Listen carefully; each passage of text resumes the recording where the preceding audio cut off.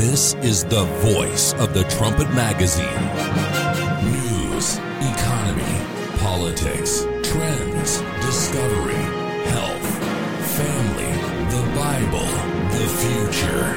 This is Trumpet Hour.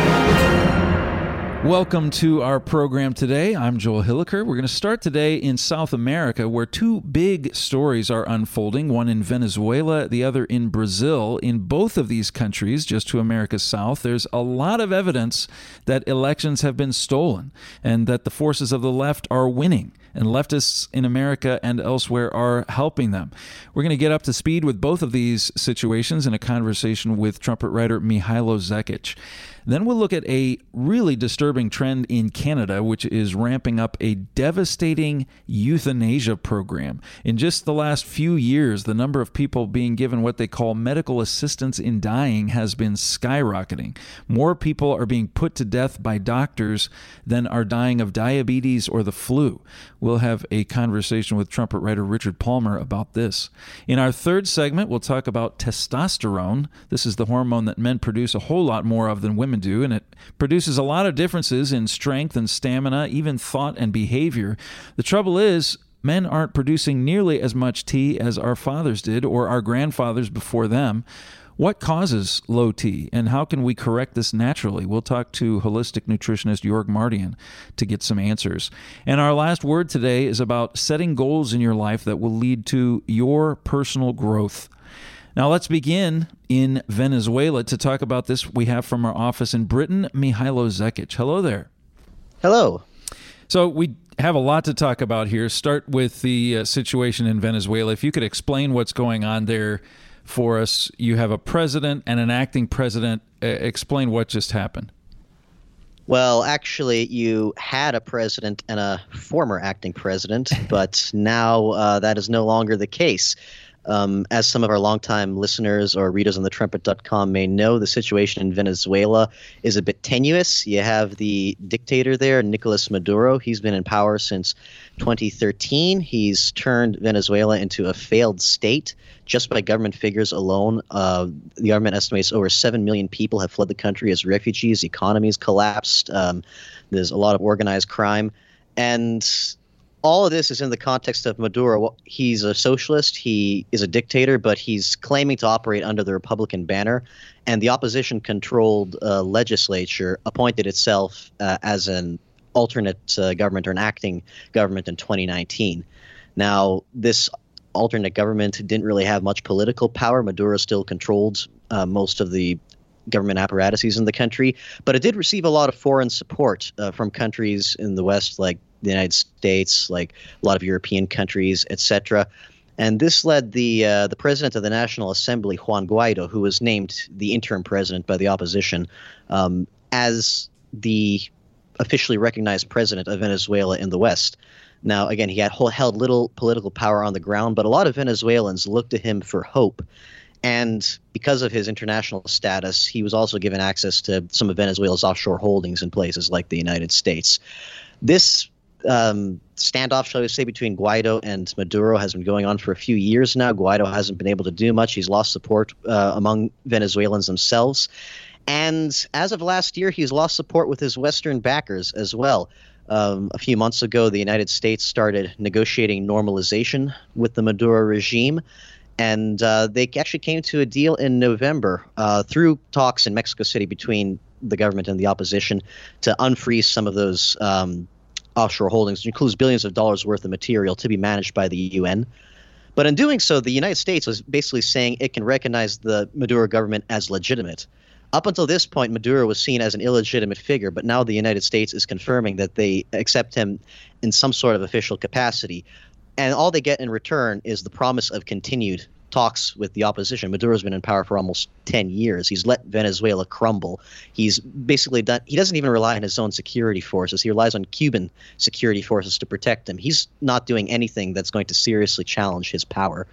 So – and the opposition knows this, but they don't really have many other options at this point, so they just went ahead with that. And in December, on December 30th, they saw the writing was on the wall, and the opposition voted to dissolve the interim government and strip Guaido of his title as acting president.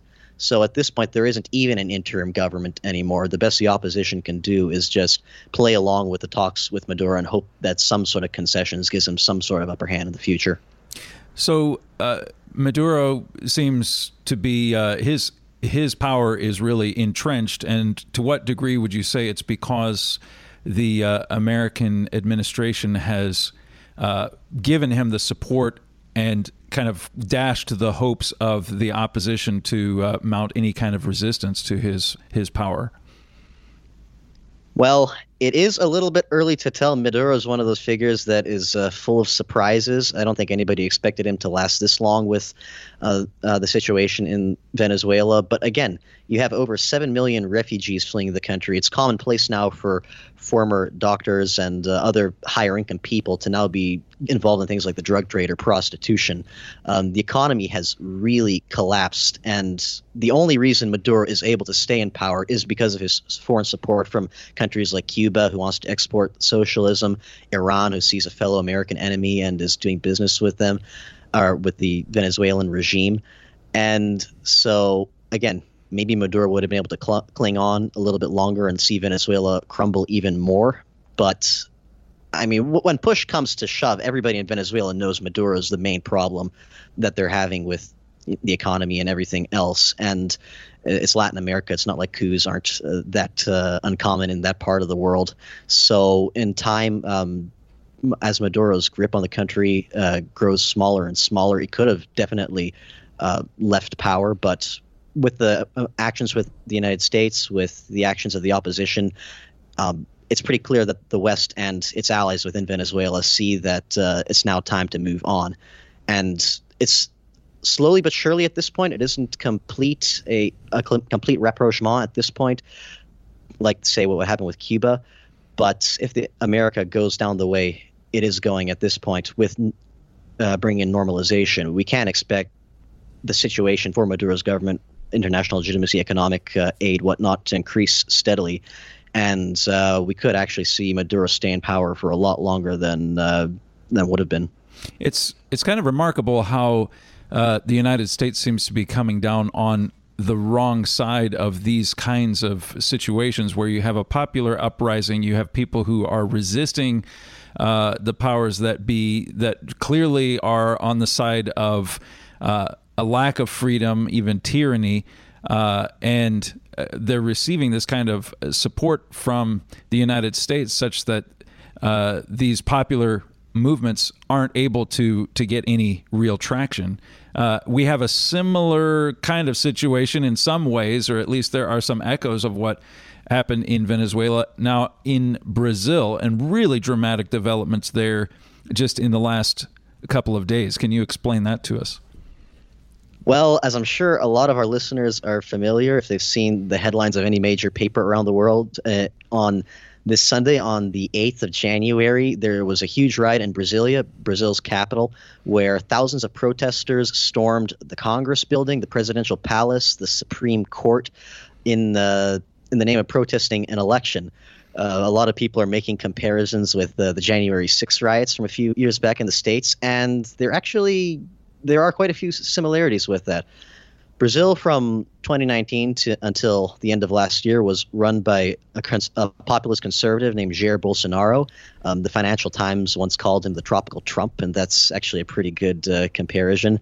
He was his wife's an evangelical. He has a huge base among the evangelicals. He laxed gun control. He opened up the Amazon rainforest for private development. And now, with this last election, they had in Brazil their presidential election on October 30th, and his main opponent was Luiz Inácio Lula da Silva, who was president from 2003 to 2010. Da Silva is a very interesting figure. He is a socialist, former union leader. He actually got into politics from prodding from late Cuban dictator Fidel Castro. And when he was in charge of Brazil, he took the country in a very anti-American direction. He brought himself closer to Russia and China. It was under him that the BRICS bloc was formed with Russia, China, India, South Africa, and Brazil. and him and his people have controlled a lot of what goes on in Brazilian politics even after he left office. His successor was his chief of staff, Dilma Rousseff. Now, Da Silva was incarcerated in 2018 in what the Wall Street Journal called Brazil's biggest corruption scandal ever, which, considering Latin America's pretty infamous for different levels of corruption, that's saying something. Convicted felon, but he was pardoned by the Supreme Court the following year. And since then, he ran again for president. He, according to official results, beat Bolsonaro. And a lot of Bolsonaro supporters, like Donald Trump supporters in the United States, are saying that there was election fraud, that specifically Bolsonaro targets the voting machines, like that there were problems with voting machines.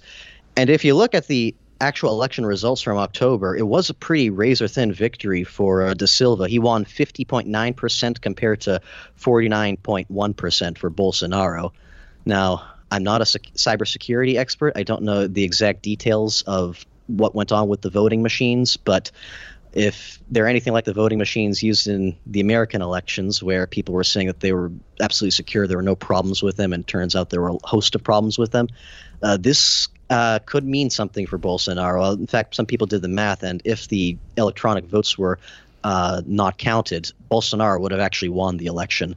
So a lot of his supporters, millions of Brazilians, or at least he has millions of supporters, and many among them see the election as being stolen, and this culminated in what happened on the 8th. Mm-hmm. Yeah, the evidence of that, I think, seems to be bolstered by the fact that you have so many prominent U.S. politicians who've been so strong in insisting that there was no election fraud in the United States, saying the exact same thing about what happened in Brazil. Even President Obama tweeting, we need to preserve Brazilian democracy, and we can't allow these people to rise up against the duly constituted government of Brazil. It just adds more evidence to the fact that that's probably exactly what happened. Now, so what's interesting in both of these countries is you have the forces of the left that are gaining the upper hand. We're looking at these from the standpoint of Bible prophecy, and maybe you can just talk about what we expect to happen based on biblical prophecy, and how what's happening right now may actually lead to the fulfillment of what we would expect there. Well, there's a couple of biblical prophecies that come to mind with this. Anytime the trumpet looks at Latin America, a go-to prophecy we use is Deuteronomy 28:52 often, which talks about Israel, in this case the United States of America, the descendants of the tribe of Manasseh, being besieged in all their gates, so to speak. Now, our editor-in-chief, Mr. Gerard Fleury, has elaborated that this refers to trade besiegements, to America being cut out of foreign trade. And for anybody to do that, they'd have to get control of Latin America. Venezuela sits on the Caribbean Sea. It's right up there, right next to where a lot of the major maritime trade routes enter into the Caribbean, the Gulf of Mexico to New Orleans, for example. Brazil is Latin America's largest economy.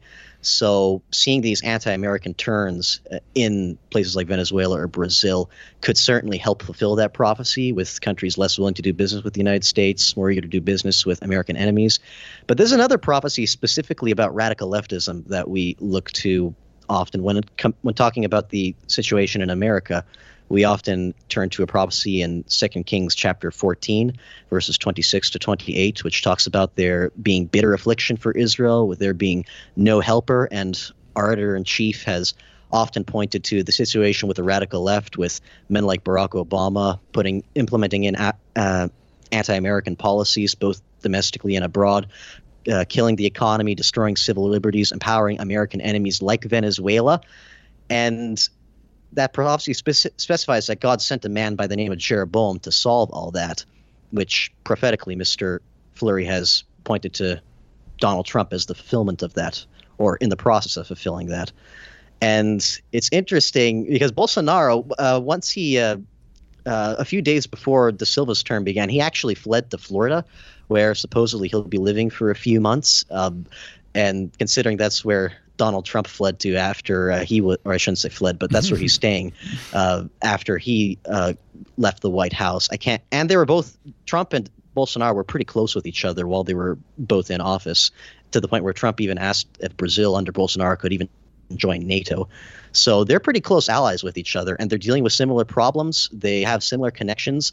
This may end up actually be playing in Mr. Trump's favor if he ends up getting an ally in Bolsonaro in another country that's dealing with a radical leftist takeover. And who knows, this might actually start turning the tide in the radical left's control of America, and who knows, maybe even Brazil. Now, if Bolsonaro somehow gets back into Brasilia, or if Da Silva ends up not being president anymore, that doesn't necessarily mean Brazil is going to be America's best friend. As our editor-in-chief has often mentioned, we expect Latin America to politically align itself with a united Europe against the United States, part of that besiegement in Deuteronomy 28. Bolsonaro, he has a huge base among the evangelicals, but he's still a Catholic. And we expect the Catholic Church to get involved both in Latin America and in Europe, putting these blocs together. And there are quite a few right-wing governments in Europe right now, like in Italy and Hungary, that would be willing to work with him. Hungarian Prime Minister Viktor Orban is already also pretty close with Bolsonaro, and we expect Orban to be one of the men in charge of this new Europe coming on. So it doesn't necessarily mean that all's going to be good if it turns out Da Silva did steal the election and he's out of office. But in the short term, at least, perhaps we could see some interesting parallels between America being saved by the hands of Jeroboam, as it says in 2 Kings, and perhaps something similar happening in Brazil. Well, very good. We've been talking with trumpet writer Mihailo Zekic about political turmoil in Venezuela and Brazil and where biblical prophecy tells us these may lead. We have quite a lot of coverage about these nations on our website, and we'll link to several articles in our show notes about this. We're also working on an article for the coming Trumpet print edition on this. You can watch for that. Thanks so much for your time, Mihailo. Thank you.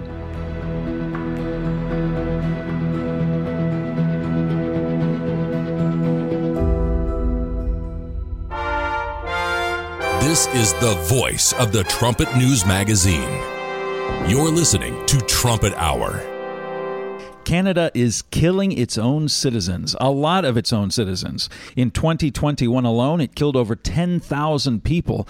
What's going on here? It's a practice that Canada is ramping up called medical assistance in dying, or euthanasia, and it's deeply alarming. To talk about this, we have via our office in Britain, trumpet writer Richard Palmer. Hello. Good afternoon. So give us the facts about how common this is becoming in Canada. Yeah, this is something that is really ramping up. I think it's the graphs were one of the first things that grabbed my attention, where this medical assistance in dying, euthanasia, it was legalized, I think it was in 2016. And it was about 1,000 people a year.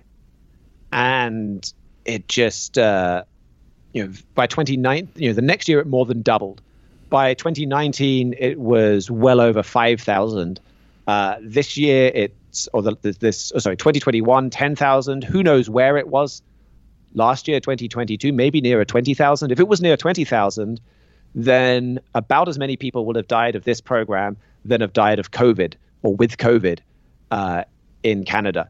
So this is something, it's become the 7th leading cause of death, at least trying to put statistics from different years together there.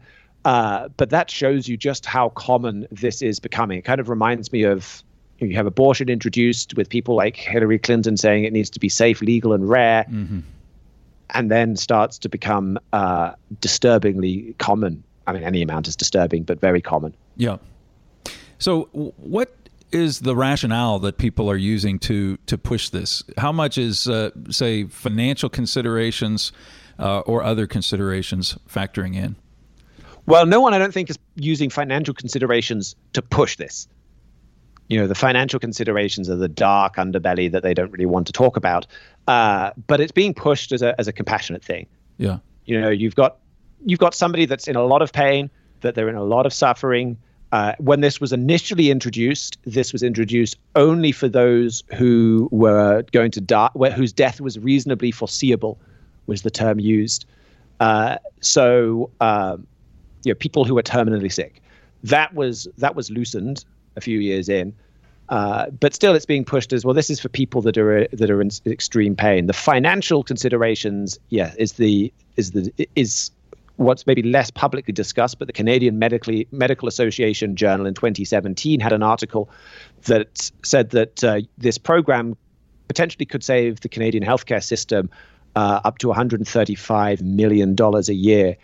You think about potentially things like pensions and some of those other issues, the amount of money that it would be saving the total Canadian state would be even higher. And there are horrific stories of people being forced or pushed hard in this direction with money kind of dangled over them, with basically being offered the option of, we'll bankrupt you, or you can live in poverty, or you can live in a care home that has had human waste found all over it, that's in an absolutely disgusting condition, or we'd be very happy for you to help you end it all. So those financial considerations absolutely, I think, are a part of it. Well, you wrote a trumpet brief about this earlier in the week. You actually had a statistic in here about how many of the people who are choosing this option are using the money that will be saved to their family, the financial hardship that is being put on their own family, as the reason why they choose to go ahead and do it. Right, 36%, about just over a third, say yes, they feared that they were a burden on family, friends, or caregivers as to why they were doing this. I think one of the stats that really got me is about 20% say that the reason they want to end their life is because of isolation or loneliness. And it's just as a society where it's kind of like, well, we can't help people in that way. We've got all these lonely, isolated people, but we'll help them die because they feel lonely. I mean, what a horrible position to be in. Well, it is interesting, the combination of factors that are kind of creating this perfect storm where there's this kind of appetite for such a procedure, where you have high medical costs, a lot of people who are putting more and more faith in a medical system, and particularly in a socialized medicine nation like Canada, where you go to the hospital, it's part of what the government provides for you, the increasing costs of that medical care, and then other social factors, like you're talking about, just us isolating the elderly, putting people in homes. There's not the family support that there would have been maybe in past generations, or what would be in ideal situations. A higher degree of the population, or a greater percentage that's in that kind of a situation. Fracturing families that are isolating people in that way. There are a lot of things that you can see where the need for this, or the desire for something like this, increases to the point where once the government says, hey, we're going to make this an option, more and more people are willing to take it. Right. Yeah. It's an indictment on our whole society. But I think one of the most disturbing factors of this is the number that are maybe not willing to take it, and then being pushed in this direction, or not initially wanting to take this, that are pushed in this direction by the Canadian healthcare system. I think one of the most shocking quotes for me working on this came from Tim Stanton. He's the director of the Canadian Institute for Inclusion and Citizenship. And he said that the system in Canada is probably the biggest existential threat to disabled people since the Nazis' program in Germany in the 1930s. And what prompted this article is just, in putting together daily news reports and looking at the news, it felt like every week, every few days, we were getting more horrific stories out of Canada, where with this program, they're making it very easy to die, so that people who may be suffering with depression and have a bad day can opt into this, potentially without their family knowing, or people even being forced into this. There was one individual who chose to have the government help kill himself like this, and well, first of all, his complaint that was listed on the reason why was hearing loss. This was not cancer or something like. Yeah. Right. And he was he had some issues with depression, and I guess he had a bad day. But what's most disturbing about this is his family wasn't consulted. His wife, they weren't informed. I mean, I don't know how it all played out, but I mean, did his wife show up to hospital one day and they're told, "Oh, sorry, we killed your husband"? It is horrific. It's easier. Why is choosing to kill yourself easier than canceling an email newsletter subscription? I mean, it's incredible. And then it gets even worse. I think there was one individual who gave testimony to Canada's Parliament about this. It was, as you can imagine, just a very impassioned testimony. This man's name was Roger Foley. He said, "I have been coerced into assisted death by abuse, neglect, lack of care, and threats." He talked about one time where the hospital ethicist, this is the person in charge of upholding high moral standards in this healthcare system. The hospital ethicists and nurses were trying to coerce me into an assisted death by threatening to charge me $1,800 per day or force discharge me without the care I needed to live. And then when he refused, when he said, well, no, I'm not going to kill myself, well, then they stopped feeding him. They stopped giving him water for 20 days. And he was standing up there in front of these lawmakers, and he said, "You have turned your back on the disabled and elderly Canadians." Maybe it sounds like you've got some of these pure, we want to help stop people suffering. And it started to become a system that takes advantage of people who are depressive, takes advantage of, there was a veteran who had PTSD who called up to try and get some help with that. And instead of kind of getting the counseling or therapy he thought he was going to get, he was kind of told, "Oh, good news, they've changed the rules. We can help you die now." It's a system that is pushing people actively in some circumstances towards this. I think it's remarkable to think about the perverse incentive that the government would have, financial incentive alone. But so you certainly have some in the medical community and the authorities. You have politicians who are incentivized to do this and are pushing it. What do everyday Canadians think of this? Yeah, I mean, in some ways, this is the most surprising. Like, they're in favor. This is something that was imposed by the courts. They've somehow found in Canada's constitution, in a right to liberty and life and this kind of thing, they have somehow found that this includes a fundamental right to have doctors help you kill yourself. I'm not educated enough in the law to understand how you get that from Canada's constitution. So it's been pushed by the courts, but this is not something where an unwilling population has kind of been dragged along. So there've been some pretty, this is over the summer, an Ipsos poll of 3,500 Canadians. They found that 86% approved euthanasia being legal. 82% supported the loosening of the law, the relaxing of the law, so that those without fatal illness can choose to die. The law is going to be shortly changed where people can choose to die because of mental illness. This is shocking to me, that both they're going to allow mature minors, so-called, so that probably means people 12 and over, and people with mental problems and people to decide they want to die. So you could genuinely, as a teen, call up your doctor and say, "Hey, I'm depressed," and have the doctor say, "Well, have you considered suicide?" But in terms of supporting this, extending this so to people with teens, 51% in favor, 23 opposing. And it's not just polls saying this. You have this chain of clothing stores. I think they're mostly in Quebec. But they produce an ad, this 3-minute-long ad feature celebrating the beauty in death, all focusing on this individual who chose to kill herself. And subsequent press news and things like that has shown that this individual chose to kill herself because she was struggling so much to get healthcare that she was struggling to get anyone to look after. She had a particularly tough condition to look after. She couldn't deal with it. And she just found it was so much easier and efficient to get the healthcare system to kill her than it was to get the healthcare system to help her stay alive. But a clothing company built an ad around this. They thought, "Oh, I know what will help our sales." An ad about euthanasia. So it seems like there's just a shocking level of acceptance and even support of this. In your article about this, you talked about this being really a spectacular example of the problems, the troubles that emerge when we reject biblical morality. When we do just whatever seems right in our own eyes, we can easily justify something as heinous as murder. Right. I mean, I can understand those arguments that says, well, yeah, we don't want someone to suffer. If somebody's in incredible pain, we can kind of argue, okay, well, yeah, maybe it would be more merciful to help them end it. And I think it's easy to have a lot of sympathy for somebody who is in the position where they're just suffering all the time.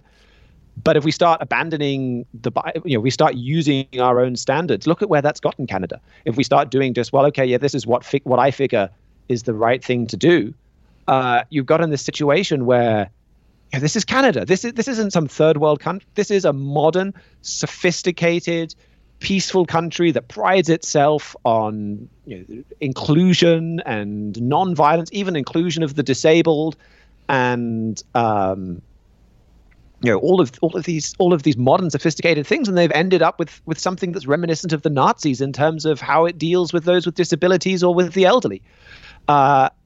Once we kind of let go of the firm foundation of the Bible, we really are then on a very slippery slope. Yeah, it's interesting to think about the choices that the world offers and that Canada is offering to people. It's basically, on one hand, you can be euthanized if you're in a real dire straits. On the other hand, it's kind of this eternal life that is promised by the medical community, that you just end up on life support or pills or surgeries, or there's always some other intervention that they're going to promise you to basically give you the illusion that you can be sustained forever. But the other point of this that I think is quite remarkable is just how callous toward life society has become. And you see this, you made mention of this in your article, how you see the same thinking driving the abortion rights movement, where they are demanding the right to kill babies, and you end up with a lot of horrifying side effects from that, where people are accustomed to accepting Hermit Gosnell type nightmare scenarios. This is kind of an expression of the sickness that tends to be there when people have rejected biblical morality and the way that God exalts life and accepted a more kind of secular, anti-Bible view of a human life, and they just don't have the moral moorings to be able to navigate these kinds of ethical conundrums that arise. We've been talking with trumpet writer Richard Palmer about Canada's euthanasia program. He wrote a trumpet brief that went out Monday night on this subject. The trumpet brief is our weekly daily free email service that keeps you up to date with our articles and analysis. You can go to thetrumpet.com and sign up for that. But do check out Mr. Palmer's article. The title of this article is "Why is Canada Killing Itself?" Thanks so much for your time, Mr. Palmer. Thanks for having me.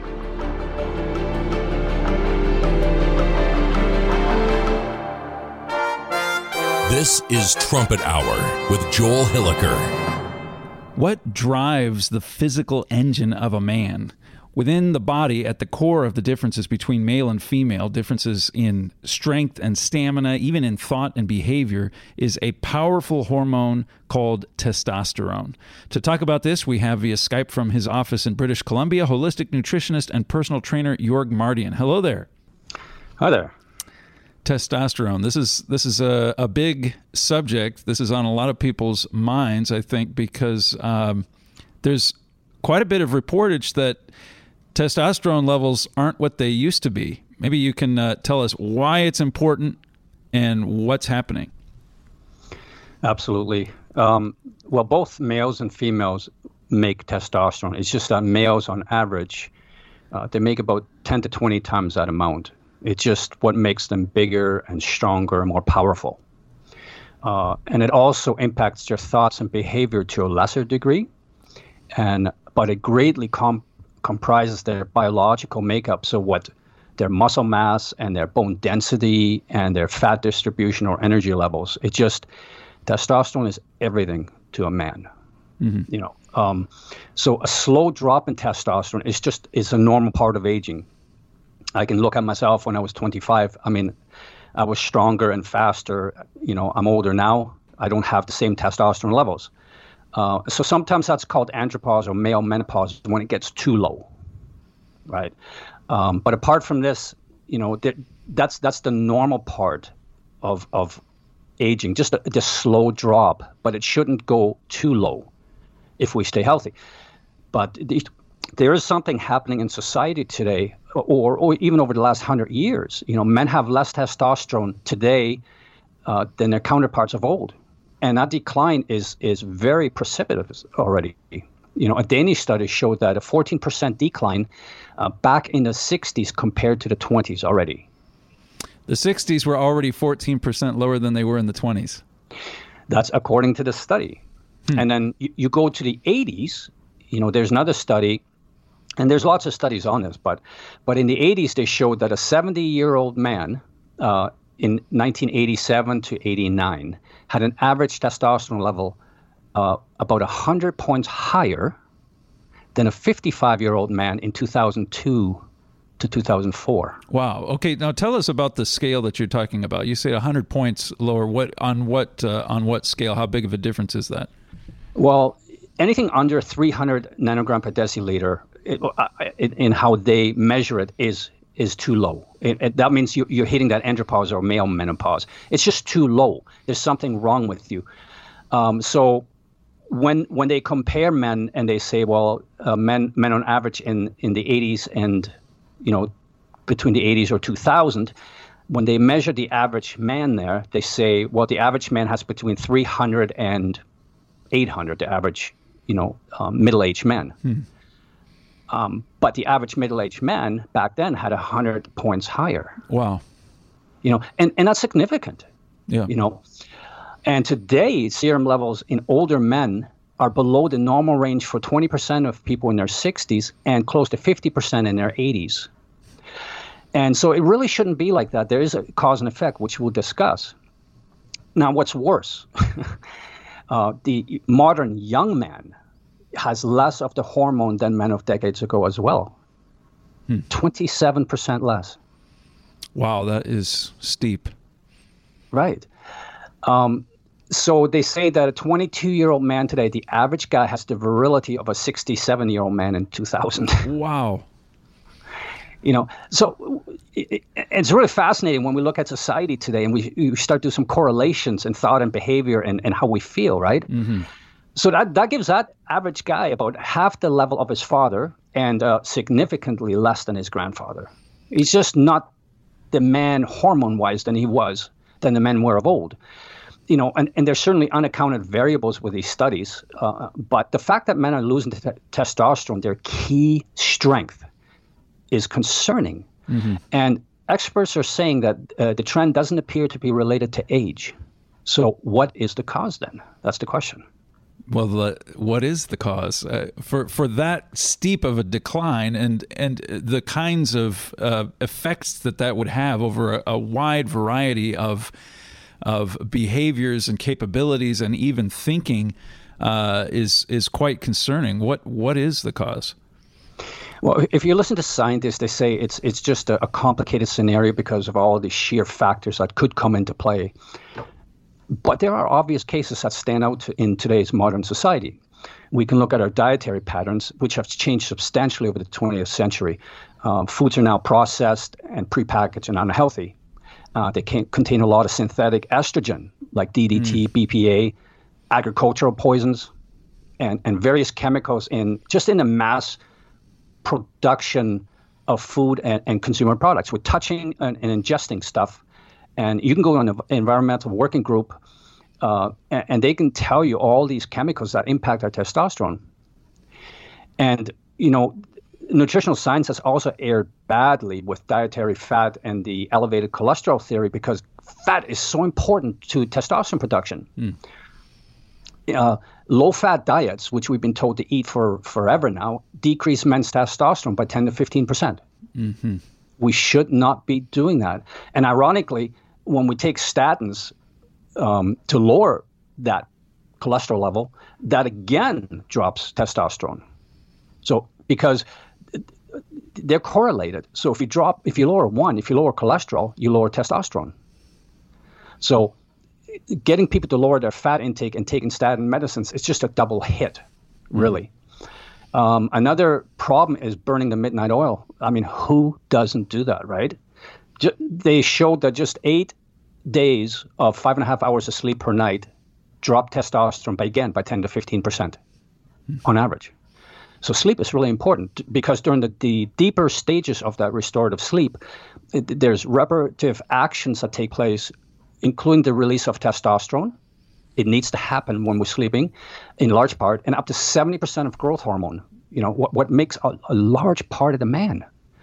And so unfortunately, we disrupt our sleep cycles with that famous 60-hour work week, long commutes home, restlessness at night. It doesn't give us that restful sleep. Exercise is just a great antidote to all of this, as we know. But it just has to be the right type and intensity of exercise, right? You have to have a bodily stress as a protective mechanism to release that testosterone. So you have to have an activity load that's pretty intense and consistent to bring up stable elevations in testosterone that lead your body to become stronger and more muscular. We're not talking this bodybuilder thing. We're just saying muscle. We all need muscle. So exercises that stress multiple muscle groups are best when you exercise with high intensity endurance like weight or cardio, or resistance training of some sort. And again, that has a 10 to 25% T-level increase. T-level is testosterone increase. So, and then of course, the big one today is how many people are on pharmaceutical drugs? 66% of Americans right now are on pharmaceuticals. And again, another study showed that many drugs bind to a protein in the body called serum albumin, which is the same in the same way as testosterone. So, and they compete for transport in the bloodstream, and that lowers, and that wins out with the drugs, and that lowers the amount of testosterone in the body. So the more drugs you're on, the lower the chance of your testosterone being. So this is not a good thing either. And there's likely more causes. I could probably sit here and give you hundreds of causes, likely causes, but in the end, our modern lifestyle is just increasing just about every form of acute, chronic, physical, and mental illness due to lack of testosterone. And that's just a fact, given all the studies. So there's a lot of services out there talking about how to increase testosterone levels and to improve this deficiency in men. What are the typical approaches that the medical community is taking to address this issue? Right. So instead of a natural way to look at it, they take what's called the testosterone replacement therapy. And they give you small doses of testosterone. And really, that's for those people who are below 300 nanogram per deciliter. That should be only for them, given if you're going to go the medical route, because that's really low. But now they're giving it to young people. They're giving it for any excuse out there, there's a lot of things, as we said, that can dim the fire inside of a middle-aged man. But turning to testosterone replacement prescription just seems to be an easier choice, like as a sort of a pill, than exercising or eating right. Beginning in the 1990s, this stuff was unheard of, probably, practically. And today it's like a $5 billion annual thing. Oh, wow. And it's getting bigger and bigger. So, and what they do is they give you an injection or a gel patch or skin gels, and it just boosts your energy, your libido, and your muscle size. So it's not the answer. That's what I'm saying. It's just a biochemical problem that can be taken care of naturally instead of TRT. So it seems like there's a correlation between this drop in T levels and what's happening in society, where you see confusion over masculinity, confusion over the man's role in society. It's probably difficult to say what's the cause and what's the effect, but there certainly seems to be a strong correlation.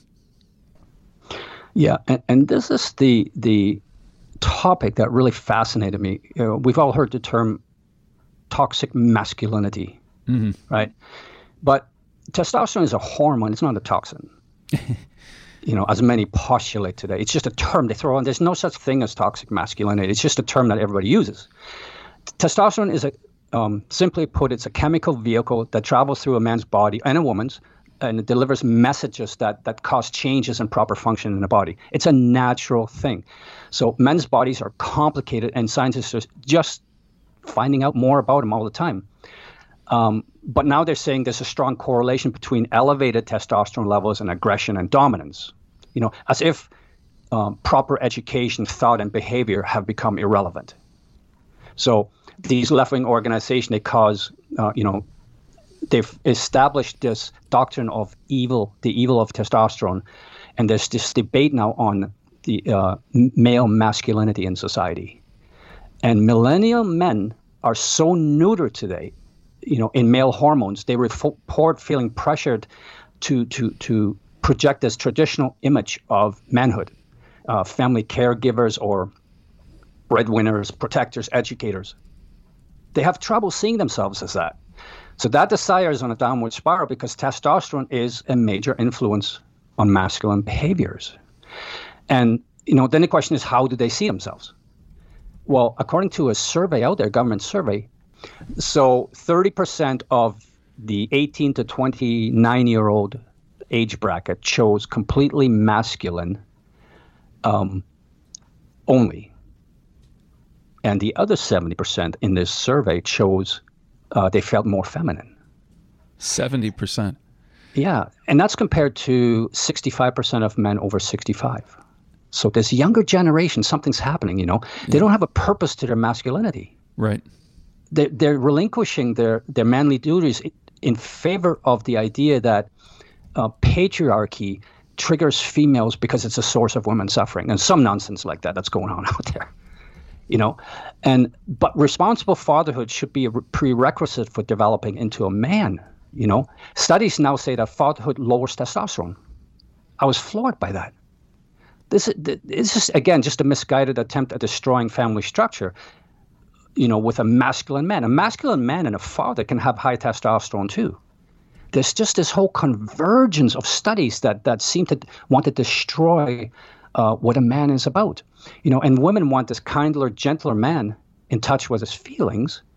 But by labeling testosterone toxic, they've created this masculinity disinformation campaign that has left men effeminate, weak, and dysfunctional. And a lot of them are mutilating their bodies. They're mimicking women. Mm-hmm. And it's bad news for society. Well, you mentioned exercise being a way to rectify this problem. Any other prescriptions that would help to boost a man's testosterone naturally?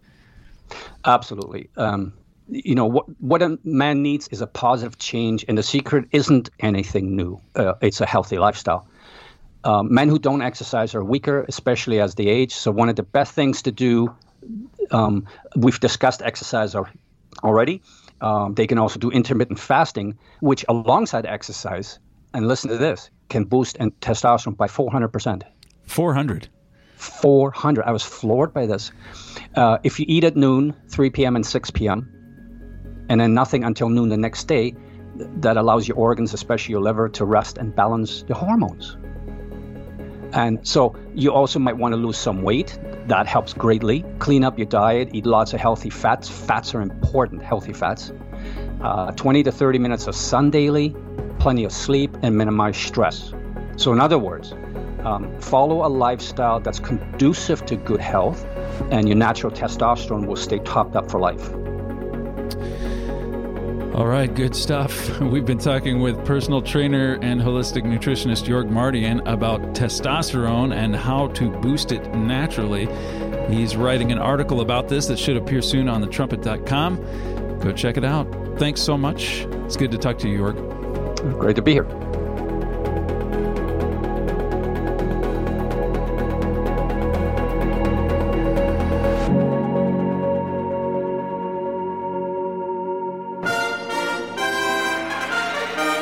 It's time for today's Last Word. For several years now, I've had an opportunity each spring to train a group of college students to run a marathon. Now, even the training is very rewarding, but actually running in an event like that is quite exhilarating, doing something challenging with thousands of other people. And one benefit of doing that is it shows you the value of having a goal. You sign up, you put your money on the line, and then you train. You have this date marked on your calendar, and you're looking forward to this event. And it's tough, but having a vision of what you're preparing for helps a lot. And in the end, it really is worth it. And you make a lot more progress than you would have had you not set that goal for yourself. In his book, The 7 Laws of Success, Herbert W. Armstrong wrote, "Do you know that most people go on through life without any goal at all? Most people never think of having any purpose in life. They're not going anywhere in particular." That's what happens when we don't set goals. We just don't go anywhere. And Mr. Armstrong emphasizes the importance of setting the right goal, aiming high. What goals do you have in your life? We should be setting goals if we're to become better people. Mr. Armstrong writes, "The first law of success is to fix the right goal, not any goal. One could set a goal in which he had little or no interest and drift into inaction. The right goal will arouse ambition. Ambition is more than mere desire. It is desire plus incentive, determination, will to achieve the desire. The right goal will be so intensely desired that it will excite vigorous and determined effort." We want to be excited about life and about the opportunities that we have in store. We want to be looking ahead at the opportunities that lie before us. And God gives us the greatest goal of all. He says, "Become you perfect, even as your Father which is in heaven is perfect." That's Jesus Christ speaking in Matthew 5 and verse 48. God aims high. He has universe-sized goals, and he holds himself to the highest standards, and he wants us aiming high. And we need God setting that bar for us because our human nature always tends to slacken and degenerate. We want to take it easy. We get comfortable. We get complacent. We don't like challenges and hard things. We want to just do the minimum and scrape by. And in the world around us, there are plenty of things that suck us in and pull us off our goals. So that's a tendency we all have to fight. And God says, aim high. Strive for perfection. So think about what sort of goals you can set in your life and how you might develop and progress over these next few months. Think about what sort of spiritual goals you might set. Think about your prayer life. You know, there are 3 areas that we can evaluate and set some goals in. The time that we spend in prayer, maybe it's good for you to increase the amount of prayer that you do each day, or set a goal to end each day with 10 minutes of prayer. The content of our prayers need to always become more mature and unselfish and detailed. Maybe you can set a goal to pray for 10 people a day, something like that. And also think about the fervency of your prayers. Maybe really praying more out loud or spending 10 minutes each day, focused, heartfelt praise for God, thanks for God. Think of your daily Bible study. You might set a goal to journal your study or to make a list of booklets that you want to study. What goals can you set that will help you grow spiritually over the next few months? Think about goals you might have in your work or in your personal development. These are really crucial aspects of our life, and we want to make sure that what we're doing is putting us on the path to success. What does the approach that you take toward your work say about your character? And what is it doing to your character? Are you strengthening your character by the approach that you're taking? Do you need to set goals with your personal organization? Maybe having a daily schedule that you're really sticking to so that you're using your time properly. If you're not setting goals with your schedule, then you're probably wasting a lot more time than you realize.